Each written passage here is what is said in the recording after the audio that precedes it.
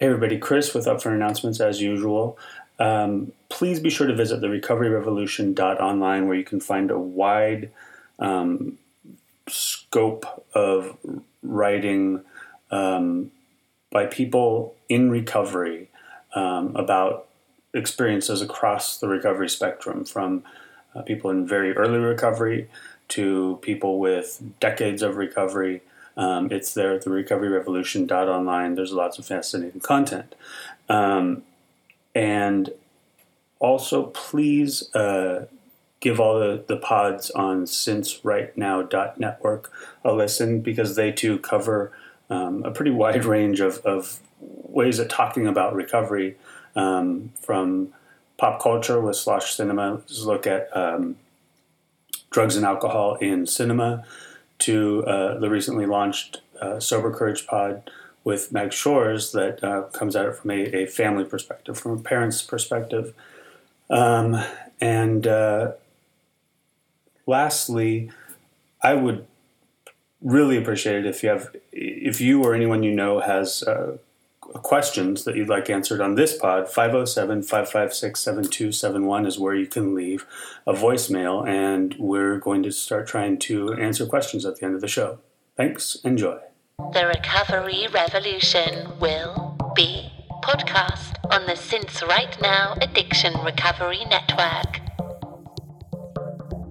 Welcome to the Since Right Now Addiction Recovery Podcast, the podcast of clean and sober, KLEN and SOBR, and sincerightnow.com, with your hosts in recovery, Jeff, Matt, and Chris.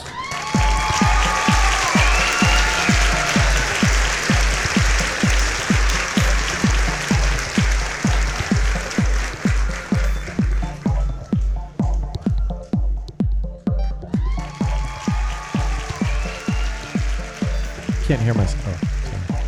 Chris? Hi, yeah, John. Hi, John. Adrian. Hi. Okay, Hello. so we're going to do Hello. a quick mic check. Here's Jeff, Hi, this Hey, is Jeff, how are you? good. How are you guys? and Good, this thanks. and this is Matt. Hey guys, You. thanks for joining us. I understand we're from the same city. Yeah, apparently Chris just filled us in on that. That's and you got out, so well played. Congratulations. So, before we celebrate or disparage St. Louis too deeply, let me just do a quick intro. Yep. Tonight on the pod, we have Adrian and John, and I'll let you two decide whether or not we use initials or last names. Together, they've authored a book, and correct me if I'm wrong, The Painting and the Piano. Correct? And it's it details your sort of intertwined and individual journeys through addiction and recovery. And then It's a tandem narrative. tandem narrative. Ah, From childhood until today. wow. Okay. So, and we don't care if you use our last names. Okay. Okay. Right. I guess as it's tricky. And It's on the book. Yeah. Yeah. It's on the book, right? Kind of all out there. Right. So maybe let's start there, and let's start here, St. Louis. Yeah. So in the pre-call, we found out that you two recently moved from St. Louis, which is where we're based. Yep. And you had mentioned, John, that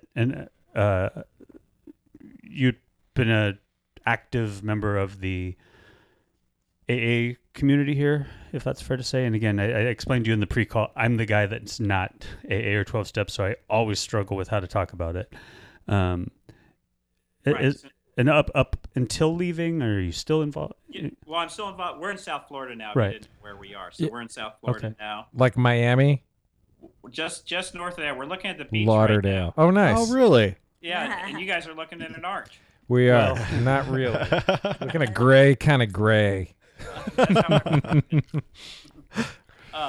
But yeah, so I started in St. Louis, and I was very, very active in the AA recovery community, and I am down here as well. Okay. Where'd you go to meetings? I went to meetings. Well, I started at Edgewood. Yep. So and- you went to rehab at Edgewood. Yep, I went to detox at Edgewood. Okay. And there was Sunrisers meeting upstairs from Edgewood and St. John's. And Yep. then that meeting split, and we went to Mobap, and the meeting was there, and then it was called New Day, and that moved to Geyer and Clayton Road, which is where I met Adrian, who came wandering through the doors. But we've been to meetings all over St. Lyndall Club and all over St. Louis. But that was our biggest meeting. It was called New Day. Okay. Fantastic. I go to a meeting on Wednesday nights at Lyndall Club now, but I bet half the guys went through Edgewood. Yeah. Don't you think? Yeah. It's no longer there, right? No, well, it moved out to Ballas. Yeah. Yeah, excuse me. It moved out to Olive and way out west. Yeah. In Edgewood, and I think that they still have meetings there. They still have Edgewood, and it's just not as big a facility. No one can afford rehab anymore. Right? That's why they have Harris House. And I heard Harris House just opened up a facility. I just heard it today, as a matter of fact. Yeah. I know a gentleman was here who was on the board of Harris House this evening, and he said they just opened up a big facility out there. They did. And that's where most of the new guys, if you go through a treatment program, that's it. That's where all the guys that get to meetings go through at some point, right? A lot of the newcomers that come through Lyndall Club, that's where my home group is on Tuesday nights, are fresh out of Harris House. They're still residents at Harris House. So that's a special place in our heart. Yeah. Well, it is a great place. And did you guys go to meetings around Kirkwood and Webster? Yeah. Yeah, quite a few. I go to a Saturday 10:30 at a church at Webster, a big church. I don't even know what it is, but it's a huge meeting. Anyway, it's good. It's good, So we probably know 10, 15 same guys. I bet we do. Yeah. Unquestionably. What a small world. That's fun. Yeah. All right, now I want some of this. I do what I've called my 3 in 18, my 3 meetings in 18 years. And that was these past 2 years since I started this. Jeff took me to I took you to one or two, yeah. And I went to one on my own, Yep. and and then another one.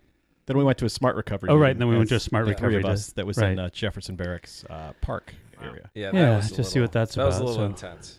Smart recovery. Smart recovery is a good question. It's sort of like an alternative meeting structure to AA that is it's a little bit less it's more formless, and when we had gone, people of all different afflictions and all different phases of recovery, from people with shopping addictions to alcoholics, drug addicts, et cetera, and it's just kind of more of a support group. Speak when you want to speak. Based on cognitive behavior therapy, there was some kind of psychological grounding of the program. Wasn't there? Or did I just make that up? Needless to say, for two pretty embedded AA guys in Jeff and myself, and for Chris, who is very familiar with recovery, it was just sort of it was a little bit jarring, but I'm glad we went. I'm glad we had that experience. And the challenge is that there are far fewer meetings to be had, particularly I think in a market like St. Louis, which is a little bit smaller. But I just had somebody write for the site that just she's got like 30. Well, she's going on 2 months, and had been tried AA for a bit, and then went to try Smart and absolutely loved it. And so it's a good alternative for the people that AA doesn't seem to click with. Yeah. Whatever works. Exactly. Amen. Chris for 18 years, right? Right. Yeah. I'm still figuring it out, but and I think we talked a bit before I mentioned that, I've figured out that definitely 18 years continuous sobriety, but not necessarily 18 years of continuous recovery. So I'm getting there. Nice. But one of the reasons we moved to South Florida, we had a number of reasons, but one of them is we're near Delray, Florida, and it's like the recovery capital of the world. Mm-hmm. Right. Is it really? So we go to a lot of meetings here, and there's a lot of strong sobriety. It's just because there's treatment centers down there, or why is that? Yeah, treatment centers and recovery houses. Mm-hmm. There's just tons and tons of halfway houses, recovery houses, three-quarter houses, and the community is very supportive of it. Recovery down here. Oh, so cool. It's much bigger than St. Louis. Oh, it's huge. It's wow. huge. Yeah. I got sober in Florida when I very first got sober 20 some odd years ago. But because of all the retirees and all the people transplants. There was so many people with tons and tons and tons of years in Florida because, that's where they all end up, all the old people, right? That's true. All the snowbirds come down with all their 50 years of sobriety. Yeah, all these. Yeah. Yeah, that's cool. But now you have all the young kids coming down here, and maybe they jump over and they hang around down here and, try it again and again. And and they stay down here because it's warm and there's an ocean. And Sure. Did you guys travel down there and vacation down there and ultimately decide to move down there? How did you end up in Florida? Kind of, yeah. We had friends down here, and we'd come every year to visit, and then we initially were snowbirds. John sold his business in St. Louis, and so which is why we decided to write the book. And then we knew we wanted to be down here, and the real estate market we got very lucky and got a place on the ocean, which was our dream. And so we just fell in love with this particular area. We looked for a few years. At different places, different areas. We this general area, but do we want a house or a condo? And then we thought, well, we can afford to live on the ocean if we live in a condo. So here we are. There you go. So can I redirect us and back us up, move us backward to go forward first? Yep. Absolutely. So I don't know if it's the middle, but it's certainly not the beginning. But you had mentioned earlier, back when we're going back to St. Louis. I'm taking us back out of Florida, coming back to St. Louis for a minute. So pretty nice here, but go ahead. Okay, well, join us for a minute here. So you had mentioned, John, you'd gone to rehab here in St. Louis. Yes. And then I don't know, was it? And I'm assuming, or I won't assume. Was alcohol the primary and sole substance that both of you are in recovery from in terms of substances? Mine was alcohol was the drug of my choice, and Adrian. Mine was pills. Okay. And so then, had you both been to rehab? I went. My sobriety day is January 5th of 1999. Okay. And that's when I started my detox at Edgewood in St. Louis. That was part of St. John's Hospital back then. Mm-hmm. And Adrian went to rehab. Why don't you go ahead? I went to rehab in California, in Newport Beach. Oh. And I was there for about 90 days and came back. And actually, when I was out there, we had to go to a 6:30 a.m. meeting. And when I got home and I looked at where the meetings were, there was a 7 a.m. meeting, literally like the church right next door to my house. That's cool. So I was like, this is easy. And that's where we met. Ah. I think that's where I was getting back to. It's like, Yeah. So you walked into that meeting that you, John, had been going to. Yeah. Exactly. Yeah. So I had been going to that meeting for, almost 5-6 years by that point. And my business that I sold, I did Dogwatch Hidden Fence Systems, which is a dog containment company. Oh, I wish you were here now. We just had a dog escape 2 nights ago. Yeah, he had a runner. It was a nightmare. Sorry. We had a phone number of the people who bought it from We me. had a but, runner. but I had actually put in 2 fences for Adrian. Oh, okay. And Ah. she came into the meeting, and we both looked at each other and go, we know each other. How do we know each other? And she put in 2 fences for me. Oh, and my I go, gosh. oh, my God. Because I was just about to accuse you of 13th stepping, Adrian, but I guess I won't because you guys knew each other prior. Vice versa, but it's close. It's pretty close, John. I'm not judging.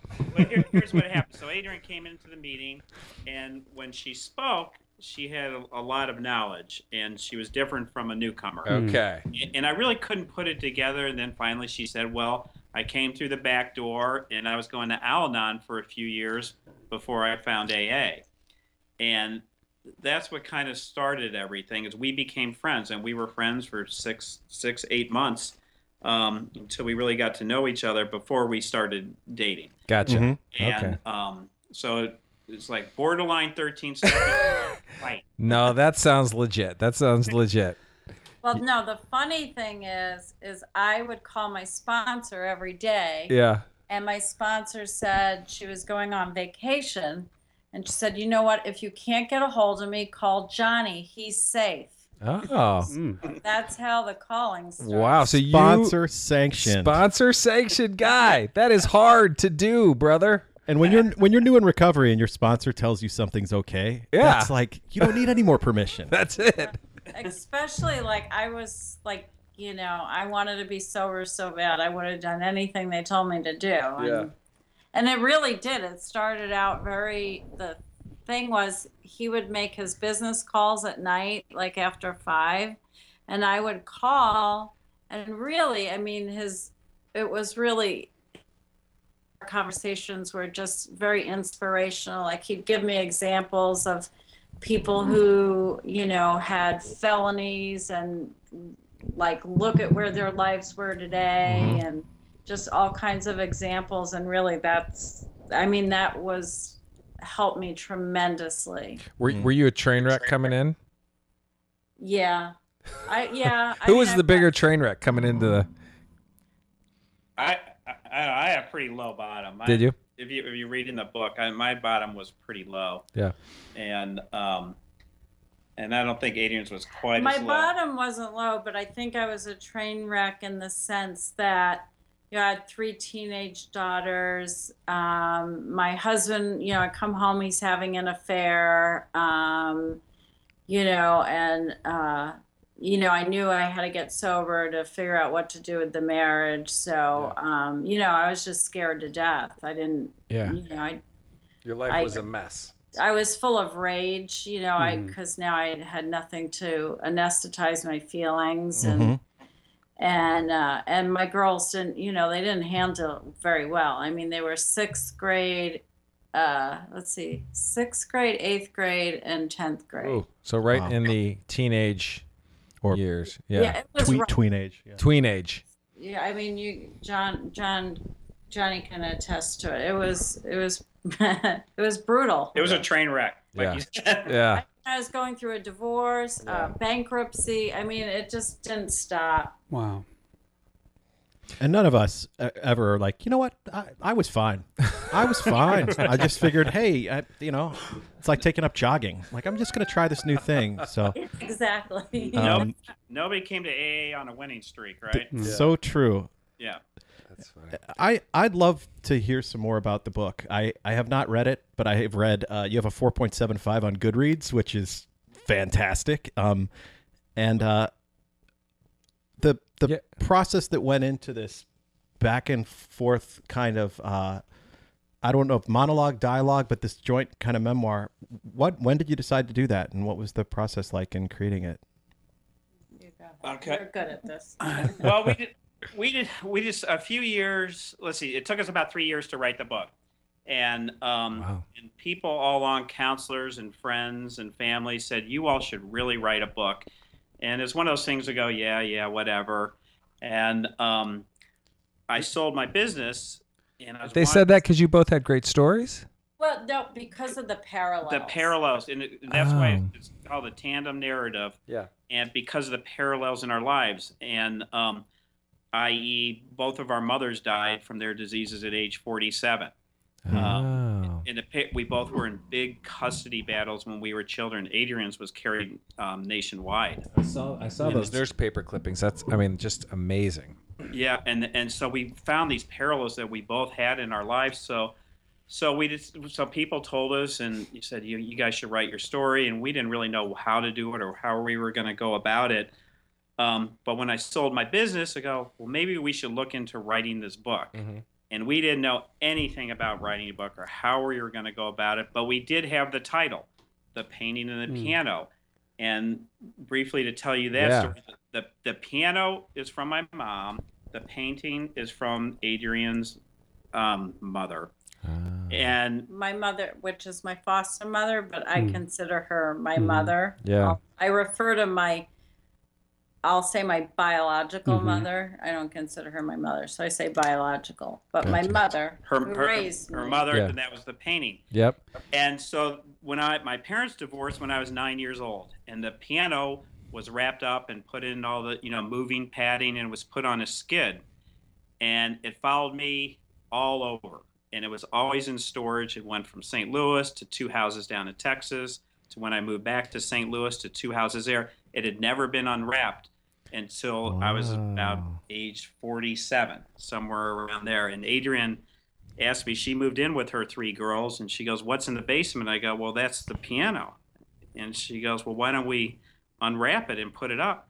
It never crossed my mind that you should unwrap a piano and put it up. It was just going to go to my grave with me. And I go, I don't know. It's never been unwrapped. And so anyway, I was at work, and she had some movers move the piano up to the living room and unwrapped it. And when I came home, I walked around the corner, and all of a sudden I saw the piano. And on the sides of the piano, there's gold flake painting.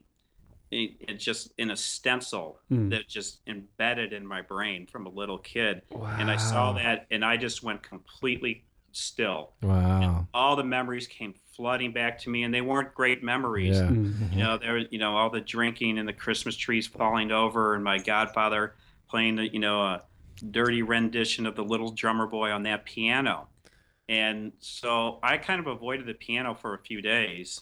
And it was right around Thanksgiving. Everybody used to come over to our house for Thanksgiving. We'd bake a turkey, smoke a turkey, and deep fry a turkey. So it was like the highlight of the year. So the turkey trifecta.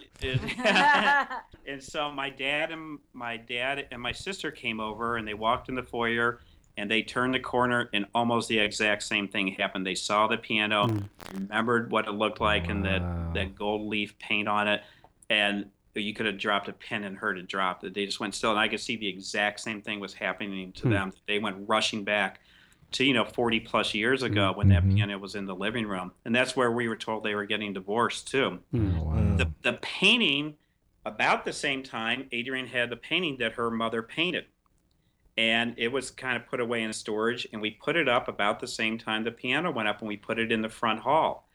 And Adrienne came down the stairs one day and looked around the corner, and there it was, and almost the exact same thing happened. She saw that painting and went flashing back to where she hid behind the couch below that painting, and they were dragging her out to take her away in the police car to her biological mother. Yeah.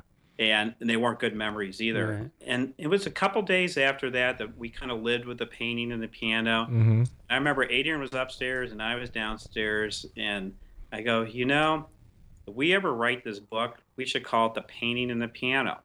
And it just stuck. Wow.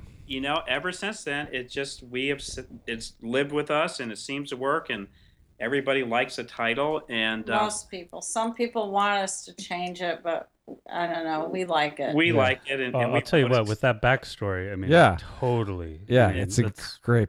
And so are both pieces still in the new Florida place? No, they're not. But they were. Yeah. In fact, when we moved from St. Louis, we sold a house in St. Louis. Yeah. 95% of everything in it, and I was about ready to heave that piano. Yeah. And then somebody said, wrap it up and put it on skids.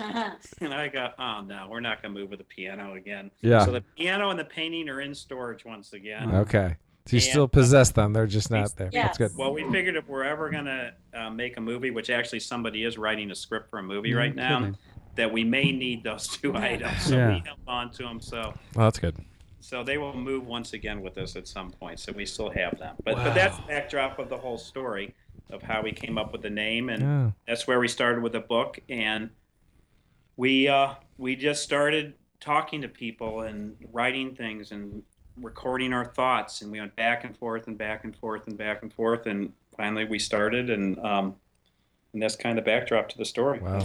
That's how it started. So when you talked about the parallels of your stories, you mentioned both of your mothers passing at 47 from their diseases, and I'm assuming that we're talking about substance use. Yeah, well, my mother was a really bad alcoholic, and it runs rampant on both sides of my family. And Adrienne's mother was a heroin addict. Yeah. And she can kind of tell that story, but her mother basically died of her disease, and which are drugs, and my mother died of alcoholism.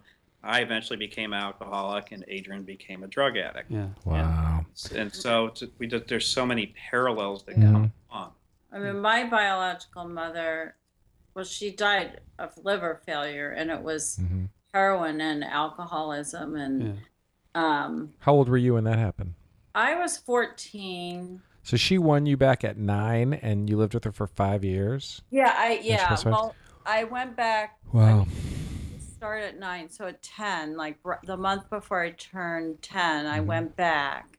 And the first couple of years, the court system, they were like, supposedly they were rehabilitated because they were on methadone programs. So crazy.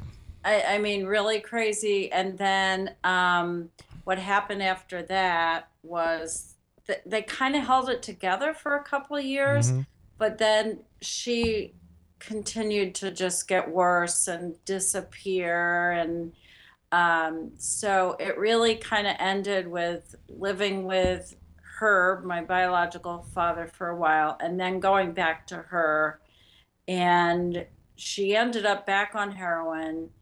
And before I made it back to my parents, and I won't get into all the details, but we lived with a family upstate New York because that was the only place Elaine would, my biological mother, would agree for me to go. Yeah. And Herb predicted, he said, I predict she will be dead or in jail within 6 months to a year. And 6 months later, he called and he said she went to pick up her methadone and they admitted her to Coney Island Hospital in Brooklyn. And she died 2 days later. Wow. And that was the happiest day of my life. Wow. Because I knew Just that were relieved. I had a chance to get back home. Yeah. And did you then go back home? It took about 6 months, and the family that we lived with, between me and her, persuaded him to let me go back, and he drove me back to Long Island. And wow. My mom, we signed some papers at a notary, and he left, and she wrapped her arms around me and sent my babies home. Wow. Oh my gosh. Oh my God. That's crazy. It's crazy. Yeah. I mean, pretty crazy. Is your mom still alive? Both my parents. My biological father died about 6 years ago, and my parents who raised me, my mom passed away when I was pregnant with my youngest, so she's 22, from breast cancer. But my dad passed away right after I was a year sober. Oh. So, and him and my brother visited me in rehab in Newport Beach. And my brother reminded me it wasn't my first detox. Oh, right, because you were detoxing in the womb. Yeah, well, at Bellevue Hospital, actually. Oh, okay. I mean, that's what they do with babies born addicted. Mm-hmm. Wow. So, you were born addicted. I was literally born addicted. Yeah. My biological mother she wanted to give birth to me at some place called Polyclinic. Yeah. She was hemorrhaging, and they looked at her arms. They said, we don't accept junkies here. And they put her in a cab and sent her to Bellevue. And then, I don't know how long I was in the hospital, but I think it takes a few months. Yeah, I'm sure. Detox a baby. Yeah. Wow. There's so many questions. Well, reading that part where your biological mom comes to get you from the mom who raised you, and the press is all there. I mean, I can't imagine. Do you just remember that? Is that like this? Oh yeah. Just. I mean, I remember I got to know a lot of the reporters during that year. So, they're filming me eating breakfast, and I didn't really, I wasn't really bothered. I was kind of used to it by then. Yeah. But then I think I heard someone say she's here. Yeah. And I remember just hiding behind the chair. And then I was screaming and yelling, I'm not going to go. And then they took me downstairs to my brother's bedroom, and the social worker, my parents, and Elaine was there. And she promised that if I left, I could come back. So you held on to that hope. Yeah, and everyone persuaded me to, leave. I guess they didn't want to, everyone, Did you, and were you an alcoholic as well? Did you drink a lot, or did you just at some point get hooked on pills, just casually get hooked on pills? I mean, I partied. I partied in high school. I tried everything. Yeah. College, and then I didn't more of a binge drinker. When my kids were young, like on the weekends. But really, I got addicted to pain pills from surgeries. Gotcha. Yeah, I've had many surgeries on my spine. And the last surgery, though, I was off it for a long time. And then the last surgery, when I was in St. Louis, and my marriage was terrible. And so I think it was like a perfect storm. Yeah. I just remember getting to a place where I felt trapped, and I mentally remember crossing that line and going, F it. Yeah. Yeah. I didn't care. Yeah. And then there was no going back. How about you guys? Yeah. Well, no, I was just going to I ask, know the line. What's John's parallel to that? Like, you guys have these parallel lives. Like, so what's John's part in the book that corresponds to that? Well, so when I was 9 years old, my parents came to us, and I have a brother and I have a sister, and said they were getting divorced. And for a very brief period of time, we lived with my mother, and she wasn't able to hold it together. And she was sent away back then to the Mayo Clinic in Baltimore. Oh. And she had electric shock therapy done to her. Wow. And on and on and on. They didn't really know what to do with women back in those days. And there wasn't a lot of AA for women either. I don't think we know what. And so she was in Baltimore, and she ended up staying in Baltimore for 5 years. So we basically had no contact with her whatsoever.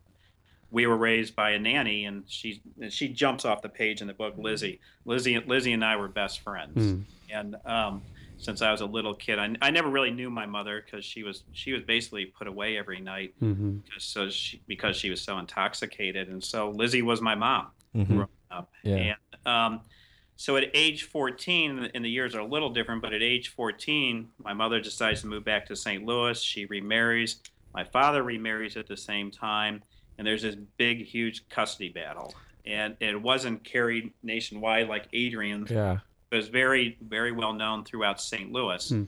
And like my mother, and I'm not going to say the name of the lawyer, he's still around St. Louis, but he was a mafia lawyer. And she had unlimited, amounts of money to go after my dad and get custody. Wow. And so the judge decided, I was 14, and so the judge, after hearing all the witnesses, took us back in chambers, the 3 kids, and asked who we wanted to live with.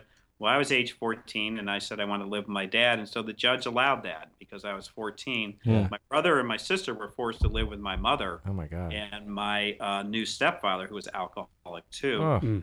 And it was at my mom's house, and I would go over every other weekend so I could spend time with my brother and my sister. And I'm not going to go into all the details, but it was a pretty messy situation. And I really have no other memories of my mother in high school other than she's on the couch in her urine-soaked nightgown and she can't get off the couch. Wow. I think I went out with her one time in 5 years from age 14 on, and she died when I was 22. Wow. None of my friends, and I was a pretty social person, as is my family, and none of my friends ever met my mother. My girlfriends never met my mother. There was no way I was going to take anybody into the house. And the one time I did, I was bringing my girlfriend over, and we pull in the driveway, and there's an ambulance in the driveway taking my mother away because she fell down and hit her head for the umpteenth time. And that's basically what killed her at the end of the day. She fell and she hit her head, which is probably the most common way that alcoholic usually dies. Yeah. And so she died when I was 22, and she was a socialite in St. Louis. You know, she went to Mary Institute, and she was a special maid in the Veiled Prophet, and you can read about it in the book. But there's a very prominent St. Louis family. But when she passed away, my brother and my sister, my stepfather, and my aunt, we were the only ones at the funeral. My gosh. Really? And she literally had, hundreds if not thousands of friends, in high school, early college. So it's a real sad story that is where alcohol takes you. Yep. It took me there too. eventually. It did the exact same thing to me. Yeah. And I swore I'd never become an alcoholic, and I ended up in the exact same boat. Wow. So when did it turn for you, drinking-wise? Do you remember just when Well, it got I bad? started at 15, like the normal weekends, and, it basically progressed and progressed, and I had a lot of fun with it. I'll never say I didn't. In my 20s, I had some great times. But from 30 to 40, it was misery drinking. Yeah. And it was just to kill the pain. And that's when the consequences started. I ended up getting divorced, and I lost my kids, and I almost lost my business, almost lost my house. When I checked into rehab, I had 3 DWIs. I was 3 years behind with the IRS. They already took away one car, threatening to take another car. They were threatening to take the house. They were threatening to take my business. My friends were gone. My family was basically gone. And there was nothing left except just one big messy pile. And I had to slowly inch my way out of it. Yeah. So it was not a happy ending. And my birthday is December 17th. And that's the last meal I had until I got sober on January 5th. So I went 3 weeks almost without eating. Wow. And I drank around the clock. And so I checked in. You were a mess. I was and without being overly dramatic, I don't know if I was hours away or a day or days away, but I didn't have much time left. And they made an emergency call to my doctor to see what I could and what I couldn't take, because they were afraid I was going to stroke out or have a heart attack. Mm-hmm. And I was shaking like a paint can shaker in a hardware store. I could not stop the shakes. Yeah. And so it was a pretty low bottom. So tell me this. So you guys have these crazy childhoods, bury them with pills and booze, just these super traumatic childhood. Get sober, meet each other, and then did you deal with all that in sobriety and then write the book, or did this book become this place to deal with all that? That's a great question. Oh no, I had been going even prior to that, which I think helped me decide to get sober. I was in group therapy called psychodrama. And so I did it for really, I don't know, maybe 5 years, even after I got sober. I stayed in that group. So I was working on all my childhood issues. Yeah. Now I had divorce issues, issues. So, and actually I nicknamed it Beat the Pillow, because we would actually beat a pillow if you had anger, or if you were feeling fear, you shake your hands at the wrist or whatever. And so I joked to my kids, I'm going to beat the pillow. That's funny. And so, I really had done a lot of work, and then you went back when we met. Yeah, so I went to aftercare right when I got out of detox, and I was pretty miserable. And about 6 weeks into aftercare, and I was going to a lot of AA meetings. I was going to 2 or 3 meetings a day.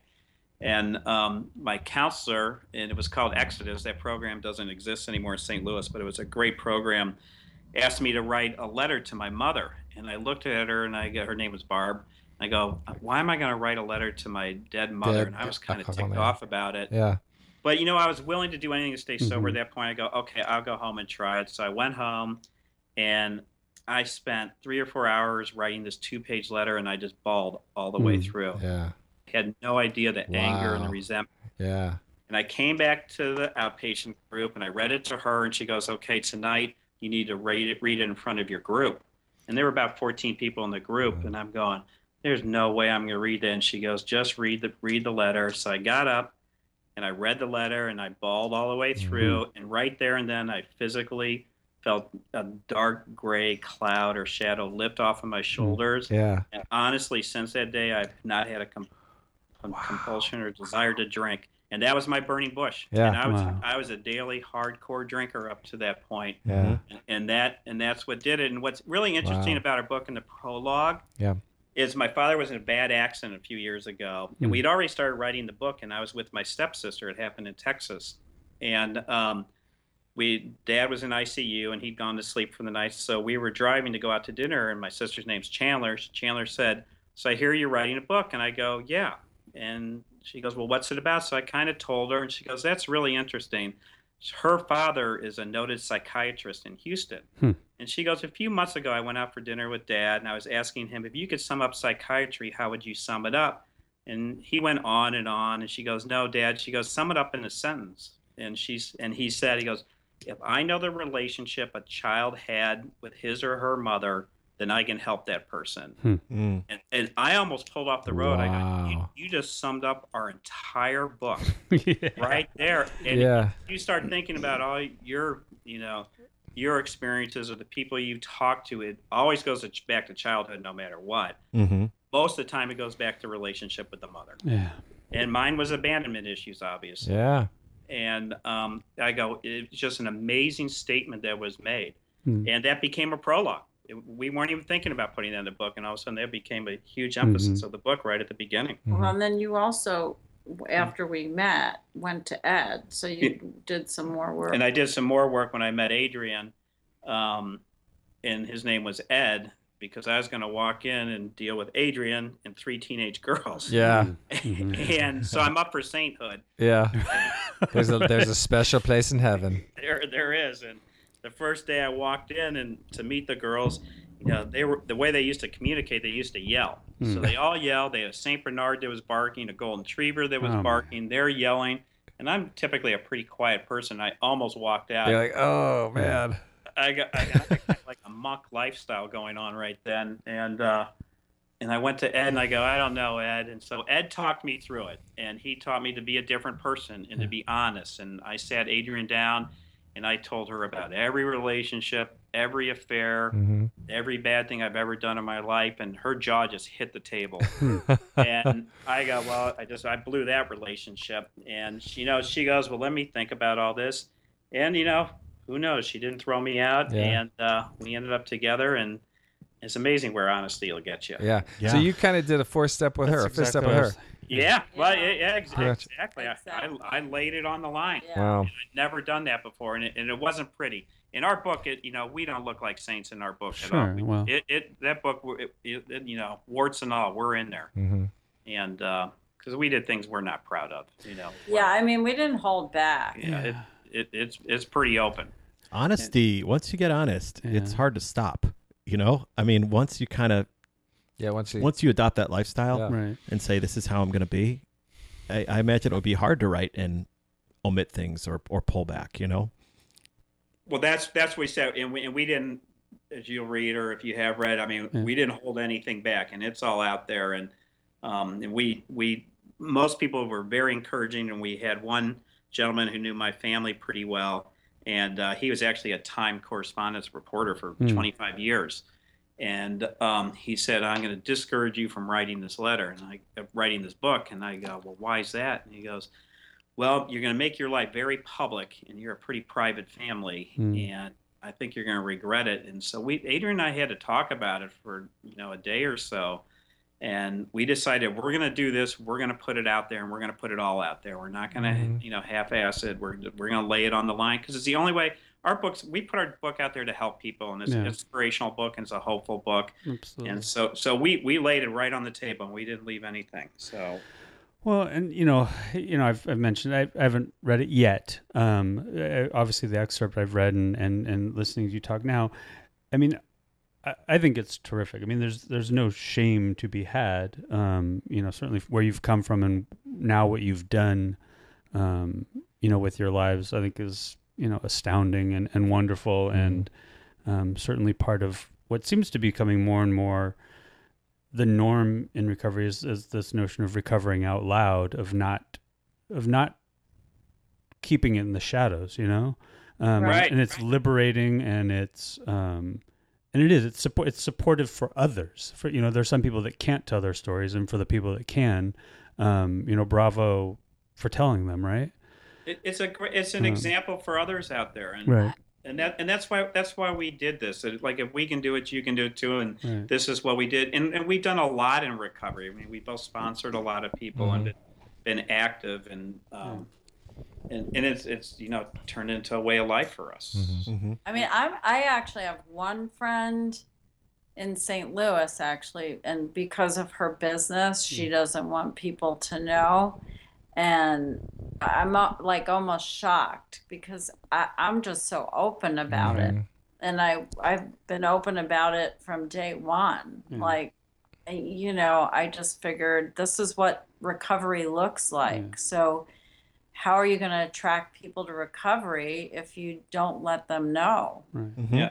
And at the end of the book, we say, and we said it from day one, say, if this book helps just save one person, then it was worth the journey. Absolutely. And we firmly believe that. And the only way that can happen is if we tell our stories and you tell your stories. And, congratulations to you guys for the podcast and all that you're doing for the community. It's amazing. Well, and that parallels pretty much what, we say about the podcast. If one person finds value in it and it helps one person, if only one person listens and it helps, then we'd keep doing it, right? Yeah. Right. Exactly. And so, I think it's phenomenal. I think it's terrific to tell what, is clearly, just based on what I know, just, painful stories, traumatic story. But there's like a tremendous amount of hope, particularly together. What you've found and what you've done with your recovery is pretty amazing. Well, and that's, the one thing different about our book is, I could have told my story, which is, it's a fairly common story. Adrian's story is a lot more unique than my story, but there aren't any tandem stories like this out there. At least we discovered any, and that's why we decided to do it. If it was just one of us, it wouldn't be all that great. But the tandem, the way it's written, and it goes back and forth, and the parallels that we had in our life, that's what makes it unique. That's what makes it special. That's what makes it different, and that's the appeal to the book. And did you both write your parts, or did you both write the whole thing together? We had a ghostwriter write this for us, but we basically were word for word with him on the entire. Gotcha. We're not writers. So. Right. So the process was you just got all of this out some way, recorded it, whatever, and then kind of sat down and had someone just put this together. We had an awful lot of material. There was Adrian's brother actually did a screenplay about her story, and she had her parents on tape. So our ghostwriter had. A whole bunch of material. Oh, I got you. Yeah. Had the screenplay. I'd done some AA talks that we had on CD. He had that. He had basically we threw everything in a kitchen sink, and then we pulled it all back out and made the story out of it. And then hours and hours of interviews, and we met with him, and he's in New Hampshire. His name's James, and so, but it's our stories, and he wrote it for us. So. That's cool. Was there anything that you, it's like you go back and read the big book and you like reread stuff and find new stuff, and every time you read it, something pops out. Was there something about your stories as you guys were going through this that you didn't remember, or that was like traumatic to relive again? Or was it just you guys were so far past all that it just was time to write it? No, I you know what? If I could read certain parts, that I could start crying right now. Yeah. Very easily. I still, it's very hard for me to look at the pictures of the day I was taken away. I mean, I still have a hard time looking. I mean, it's way easier now than it was before I, went to beat the pillow, but it's, it's still hard. Yeah, it was very therapeutic to write it, but We're getting calls and emails, and Adrian got an email the other day from a childhood friend of hers, who said, my mom was on the front lawn when they were dragging you out of the house. And so we're having, and I heard from my stepsisters just last weekend from my stepfather, who we could care less about, but they remembered us, and somehow or another they got hold of the book and read it and said, what a great job on the book, and we realized what all you went through, and you poor kids, and nobody was there to help you guys. And it's like, oh my God, this came out of the blue. I haven't talked to him in 40 years, 45 years. Wow. And so that kind of stuff, it comes back, and you're not really ready for some of it. It comes back and go, oh my God. And then other people go, this is an important book. And we have people who are helping us, go, you need to talk to this person, to get it out here. So we're all sorts of emotions and reactions. But it's still really good. I mean, it's all good at the end of the day. Yeah. I've had a friend call. She's concerned about her daughter, and she reached out to me, and that's what we want to do. Right. We want people to reach out, and if we can help in any way, or if we don't know, put them with that person. I mean, that's what recovery is about. Yep. And so, speaking of daughters and children, if it's okay to talk a little bit about it, your own daughters, what sort of how do you talk about it with your own children? Recovery and addiction, and the there's a family predisposition there. Yeah. Well, my 3 girls, my oldest now is 26, and the next one is 23, and then 22. And they've all been to AA meetings with me. Okay. I don't really have any concerns about any of them because, let's put it this way, they're well aware there's a genetic component. Mm-hmm. But I don't know how to say it. I don't have any fear. Like, I know if any of them were to have a problem someday, that I know that they know where to go. Mm-hmm. Yeah, and the only reason, not in a sort of voyeuristic sense or to pry, but a big part of why I started doing this is, I have a 5-year-old, and early on when she was born, I was beside myself half the time. I think, I used to say on early episodes of the podcast that I would rehearse my speech, my sort of script, and I was constantly revising it in her early years about when it was time, what I'd say, and how I'd say it, and I think and I told you a little bit of this in the pre-calls, like being outside the rooms and not really having a deep recovery system. Jeff, I've known throughout most of my sobriety. Was it for a long time. And so I sort of felt like I had to figure this out and had to be ready as soon as she was born. So a big part of what I'm always interested in is how parents in recovery think about and talk to their children about it. It's interesting because one of my daughters had, I don't know, she was drunk or something. The teenage years, they've all had their situations. I mean, nothing, terrible, but, I've had people in recovery, like I say, after one incident, send them to treatment. And it's like, no, that wasn't appropriate. I mean, that's overreacting. Yeah. So I think everyone has their opinion. I mean, I do know someone who does interventions, and, I didn't do this because I was trying to get sober at the same time that maybe they were, in the throes of experimenting. But they, the one suggestion is clearly like, wait as long as you can before you even drink because of the brain and someone was just telling us that if you can keep them out of drugs and alcohol, remember, until they're 21, because of the formation of the brain and all that stuff, it's so much better, and you have less chance of becoming addicted or something. It seems really hard. Exactly. Like, really? Jeez. But that's one good thing about AA, at least it worked for me, is that a friend of mine calls AA a living room. Yeah. Like, you can go and share, and it's like coming down to breakfast with your family. You go in and share, and it'd be funny, it can be sad, but somebody's been through what you've been through before. Yeah. It's somewhere, and they can kind of help you, talk you through it, and that's why you have sponsors, or that's why the groups work, and it worked well for me. Yeah. And, it's like a living room. That's cool. It teaches you how to live. I mean, my youngest daughter, I read the promises to her every night. That poor child. Oh, wow. Well done. And the people we brought over to our house to sit for them or to work on the house, they're all from the program. Oh, wow. There's some kooky people in the program. There are. Honestly, they could write a book. Yeah, about all the characters from AA, especially in St. Louis, and it's like, all these weird people, but they couldn't have been nicer, Yeah. That's awesome. Well, cool. Yeah, and in a way, we're all 3 of us are dads, and that genetic predisposition, the fact that we are in recovery, and as you said, having those resources and knowing where to go and being able to speak about it in a verse way is it's a huge. I like reading the promises, benefit. though. That's you funny. Do that tonight? Yeah, a little bedtime story. Yeah. All right, Here's what boys. happens when you don't drink. Actually, we'll do how it works first. Well, that's how it works. They'll be like, what? That's funny. All right. Well, we'll blame you when all our kids are saying, "Why are you reading this to me?" Yeah.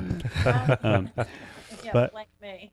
Well, hey. So your book, "The Painting the Piano," is out now, and it's available on Amazon. Yep, Amazon, and it's Kindle. On ebooks, it's available on Kindle, Nook, and Apple iBooks. Our website is paintingpiano.com. And there are a few more newspaper articles there and some reviews about the book, and you can order the book from there too. And we're starting to gain a lot of traction, so we're in some stores. We just got into a store in St. Louis, Left Bank Books. Right, that's right. Nice. Yeah, we just got in there last week. That's and awesome. You guys will have to come back and do a Left Bank Books, a little signing or something, We're right? thinking about doing it next month, actually. How That could would be you not do terrific. it? You'll have to let us know. Let us know. We'll come out. We will. That would be awesome. We have 2 TV stations we're going to do interviews with, Nice. Oh man. and with Jamie Allman maybe Yeah. interview with us. So next month. So that would be very cool to hook up with you guys. That'd be Yeah, awesome. I'm usually there anyway. Yeah, I know, exactly. So that's Matt's a Left You- Bank Books regular. You know what's interesting? I'm going to tell a quick Left Wow. Bank. So yeah, Kia. We've become buddies with Kia down there, and so we Sure. just got in there, and around the country we're starting to gain traction here, which is good because it helps everybody. And absolutely. At the end of the day, we do this to help people, and that's the bottom line. And you know what's fascinating about that? Here's my Left Bank Books, and I actually wrote them an email last year letting them know, played a role in my finding sobriety. In that one, and I think I tell the story on the site in my story, but I was in there one Sunday after a brunch at Balaban's, which is a local place in this same neighborhood You as. go way back, don't you? Right, yeah, as Left school. Bank Books, and after a multi mimosa brunch on the Sunday, I was in Left Bank Books, which is part of the routine, and as I was standing by the door, and they had their employees' picks. One of the picks was a book called, and I'm sure you're familiar with it, "Drinking a Love Story." Yeah. And I was so inside my own alcoholic head, up my own alcoholic ass I at love the time. drinking, I looked at it and I literally remember thinking, great, somebody who likes drinking as much as I do. and I picked it up. I didn't read the jacket, and I took it home and bought it with whatever other books I was buying. And I read it like the next week, and with a slowly dawning realization that Wait a I sec. think I'm an alcoholic. and by the time I was done, I'm like, this is my problem. I am an alcoholic. I mean, it hit right at a time when I was definitely in the downward spiral. And, telling it sounds a lot lighter and funnier, but I was definitely right place at the right time. And that's interesting. So Left Bank Books, that's terrific. That's in some ways it's divine intervention. You're right. Yeah, exactly. Well, that's what your book will do for somebody. Exactly. That's exactly. You'll be like, I have a piano. Let me read this book. I like Holy painting. cats! I'm an Wait a alcoholic. second. Or I'm a painter. Right. Well, hey, it's been terrific having you two on. Please let us know when you get here. I'm not even going to say if. We'll definitely come out and Get the book. and let us I know if can't there's wait. anything we can do for you from here, because we're here. All right. Wish you all the best. All right. Congratulations. All right. Thank you, and you as well. It always sounds awkward to say, but it has been a pleasure. It's been great having you on and getting to know you a bit. So thank you too. Thank you. You too. Godspeed.